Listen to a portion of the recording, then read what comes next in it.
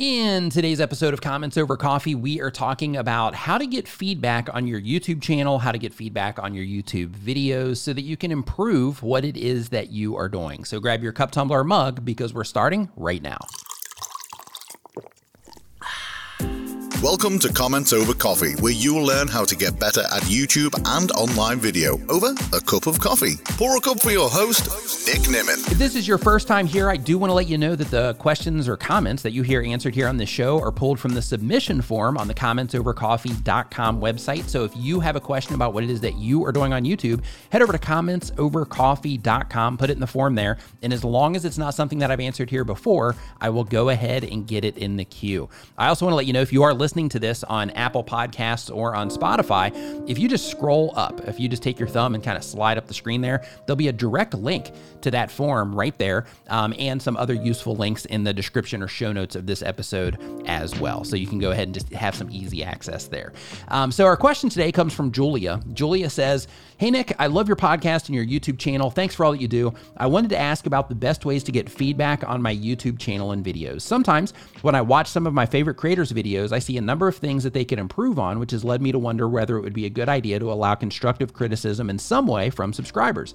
To me, the idea is enticing because subscribers have the perspective of already watching and enjoying your content, so I feel that they might pick up on some things that the creator doesn't, and that could offer valuable insights. In a previous episode, you previously touched on being wary of whose advice you take, so I'm curious to know what your thoughts are when it comes to the best ways to get feedback and whether giving subscribers the option to give feedback is a good idea." Julia, this is a fantastic question, and thank you for asking this. And the reason it's a fantastic question is because I know that tons of YouTube content creators want feedback on what it is that they're doing. I get Twitter DMs about it every day. I get Instagram DMs about it every day. I get emails about it every day of people just wanting feedback. Hey, I just want somebody to look at my stuff and let me know what they think, right? So the question that you're asking here is a very common question, and I think it's something that that people don't actually talk about that much. I don't think I've ever seen a YouTube video or anything about this, so I might need to add this one to the list of videos as well. So basically, when it comes to getting feedback on your videos, you could absolutely poll your subscribers. But one thing to think about when you are polling your subscribers is that you have the people that are really into what it is that you do, that click on pretty much everything that you watch because they love the content you put out, they love your personality, they just love how you do your thing.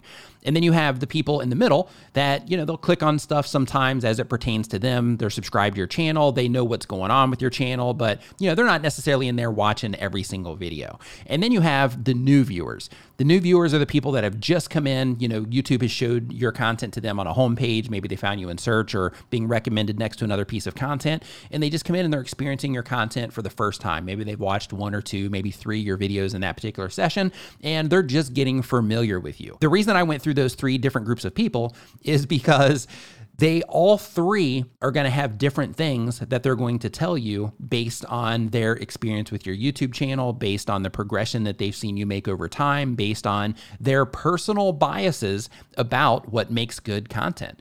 So for example, if you picked just the group of people that love you and what it is that you're doing, even within that group of people, the people that are the most engaged in your content, they're all going to have different choices on the music that you use, for example. So if you're like, hey, do you like the music that I use in my videos, or do you think that I should change it or modify it? You'll have a lot of people that'll be like, hey, you should definitely keep it. But then you'll also have a lot of people in that same group, the people that really love what it is that you do, that will say something along the lines of, it's okay, but, maybe you should try something, a little bit softer, or a little bit heavier, a little bit quieter, a little bit louder, whatever their personal preference is. So the problem when you are asking your YouTube subscribers is that, you're reaching people all over the world. You're reaching people of all different demographics. Even if you are really tuned in and you have, very strict demographics on your channel, you are still reaching a lot of different people. So because of that, all of the different advice that you're going to get from all of those different people is going to be wildly different, because somebody that is watching, that is a certain age is going to give you advice compared to somebody watching watching of another age. Somebody of a certain cultural background is going to give you certain advice that's going to be different than somebody from a different cultural background. And then, of course, in some places, you're going to have overlap. So because of that, I wouldn't recommend polling your subscribers. But if you want to, just to see how it works out, just so you can, have a starting point, then in that situation, all you would need to do is you would need to make, as part of one of your YouTube videos, I would recommend that you do it towards the end of the video so that it's your most engaged viewers that would see this. But at the end of your video or close to the end, just mention something along the lines of, hey, I'm trying to make the best content for you possible. If you have noticed anything in my videos that you think that I could improve in, I'm 100% open to feedback, and I would love to hear it from you. If it's on this video or if it's of any other videos that you watch of mine in the future, please let me know what your thoughts are so that I can fine tune what it is that I'm doing to better improve the experience that you're having with my content. And in order to give me that feedback, all you need to do is just leave your thoughts down in the comments below. And by doing that, what you're doing is you're kind of opening up the floor to anybody like yourself that does have those opinions already about what it is that you're doing, and they want to share those with you to help you improve your content. Now, another thing that you could do if you want to organize this in a better way is you could also put a Google form down in the description of your videos, and you could let people know, I've got a form in the description of this video, and I have this form in the description of all of my videos, where it's an open forum. You can go down there and you can just give me feedback. It's anonymous, and you can just let me know your thoughts about the content, things that you think that I could do to improve, and so on. And in that form, you can actually structure it however you want. So with Google Forms, if you just go to, I believe it's forms.google.com, you can set all of this up for free, and it's really easy to use. I actually do this for my live streams as well. But basically within that form, you can have check boxes, you can have radio boxes, you can have sentences where they can just write a sentence, you can have where they can write full paragraphs. So what I would do is I would have check boxes in terms of like a, good, great, excellent, sucks type of thing, so that they could grade you, so to speak, based on their thoughts on specific things that you're wanting feedback on, like say, for example, audio production quality, some just general item things, and then have a couple boxes where they can unleash on you in terms of, letting you know what it is that they, really think, where they can type in, full paragraphs if they want to, in order to get direct feedback to you about what it is that they think. So if you want to tap into your subscribers, both of those would be effective ways to do it. Now, let's take this a step further. And you're still going to run into personal biases, right? So you're still going to run into people saying like, I don't even watch that type of content. With the one I'm getting ready to tell you, you're going to run into people saying like, I don't really watch that type of content, but based on my experience or based on, the things that I've learned so far, I recommend, these particular things. So for something like that, you can use Tube Ritual, which is Brian G. Johnson's Facebook group. Tube Ritual is a place where you can go there and you can interact with the community. And then if you have something very specific that you're wanting feedback on, then you would be able to, post a video or a link and ask the community what it is that, they think you can improve on. Keep in mind, you would only want to do this one time. You would not want to spam there on a regular basis because that would be considered spam. And before you post a link like that, you would also want to contact Brian or one of the other moderators there and ask them if it's okay for you to do that. You could even tell them that you came from this episode if you want. And another place where you can do this sort of thing is on Reddit. And with Reddit, there's a lot of places where people will post and they'll ask for feedback, and then people will go in and they'll give random feedback, just because the way things work in some of the groups on Reddit is you're only allowed to ask for feedback if you have given feedback. So people will go in, they'll just give some blanket, kind of canned response on the feedback they give you, so that in turn they can make a post getting feedback on their content. And some people use this as a way, foolishly, as a way to try to get views on their content. So in theory, you could post in places like that as well, but I wouldn't recommend it. Now, when it comes to getting real advice and experienced advice from what it is that you're doing, I know that a lot of the YouTube help channels now, I know I do it, I know Brian G does it, I know Roberto does it, I know my brother D does it, I know Daniel Batal does it, to where we have Facebook groups, and it comes as part of our YouTube channel membership. So I know my channel membership, it's like $5. And within that, I go into my YouTube VIP group on Facebook. It's called Niminati VIP, and it's for my Facebook members only.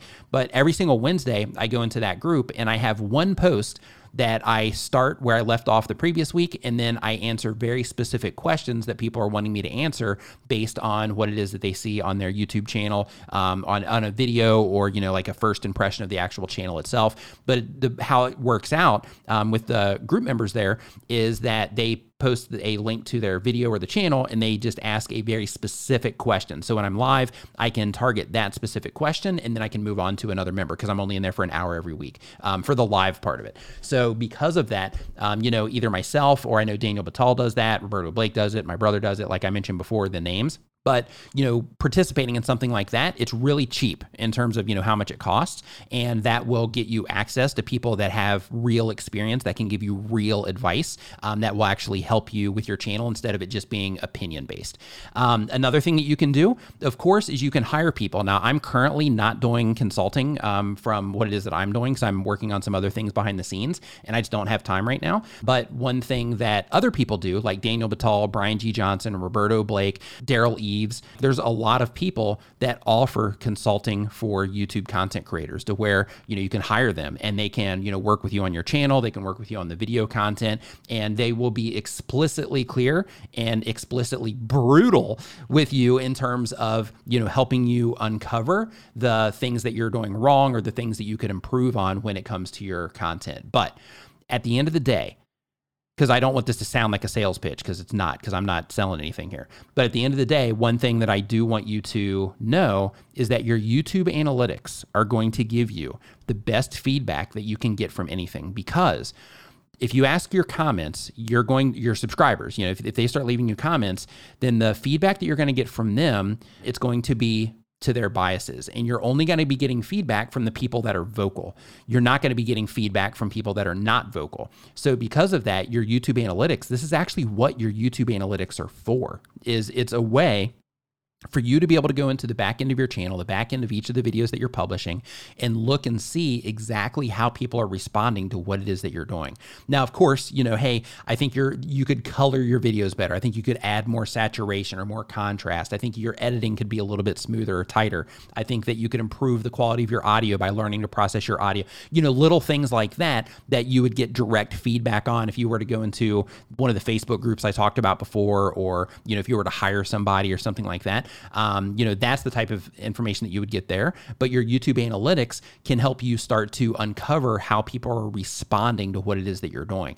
And since you're trying to uncover how people are responding to what it is that you're doing, and you're using your YouTube analytics for that, you're not only getting information from people that are vocal, but you're also getting information from people that are just interacting with your content and they're not saying anything.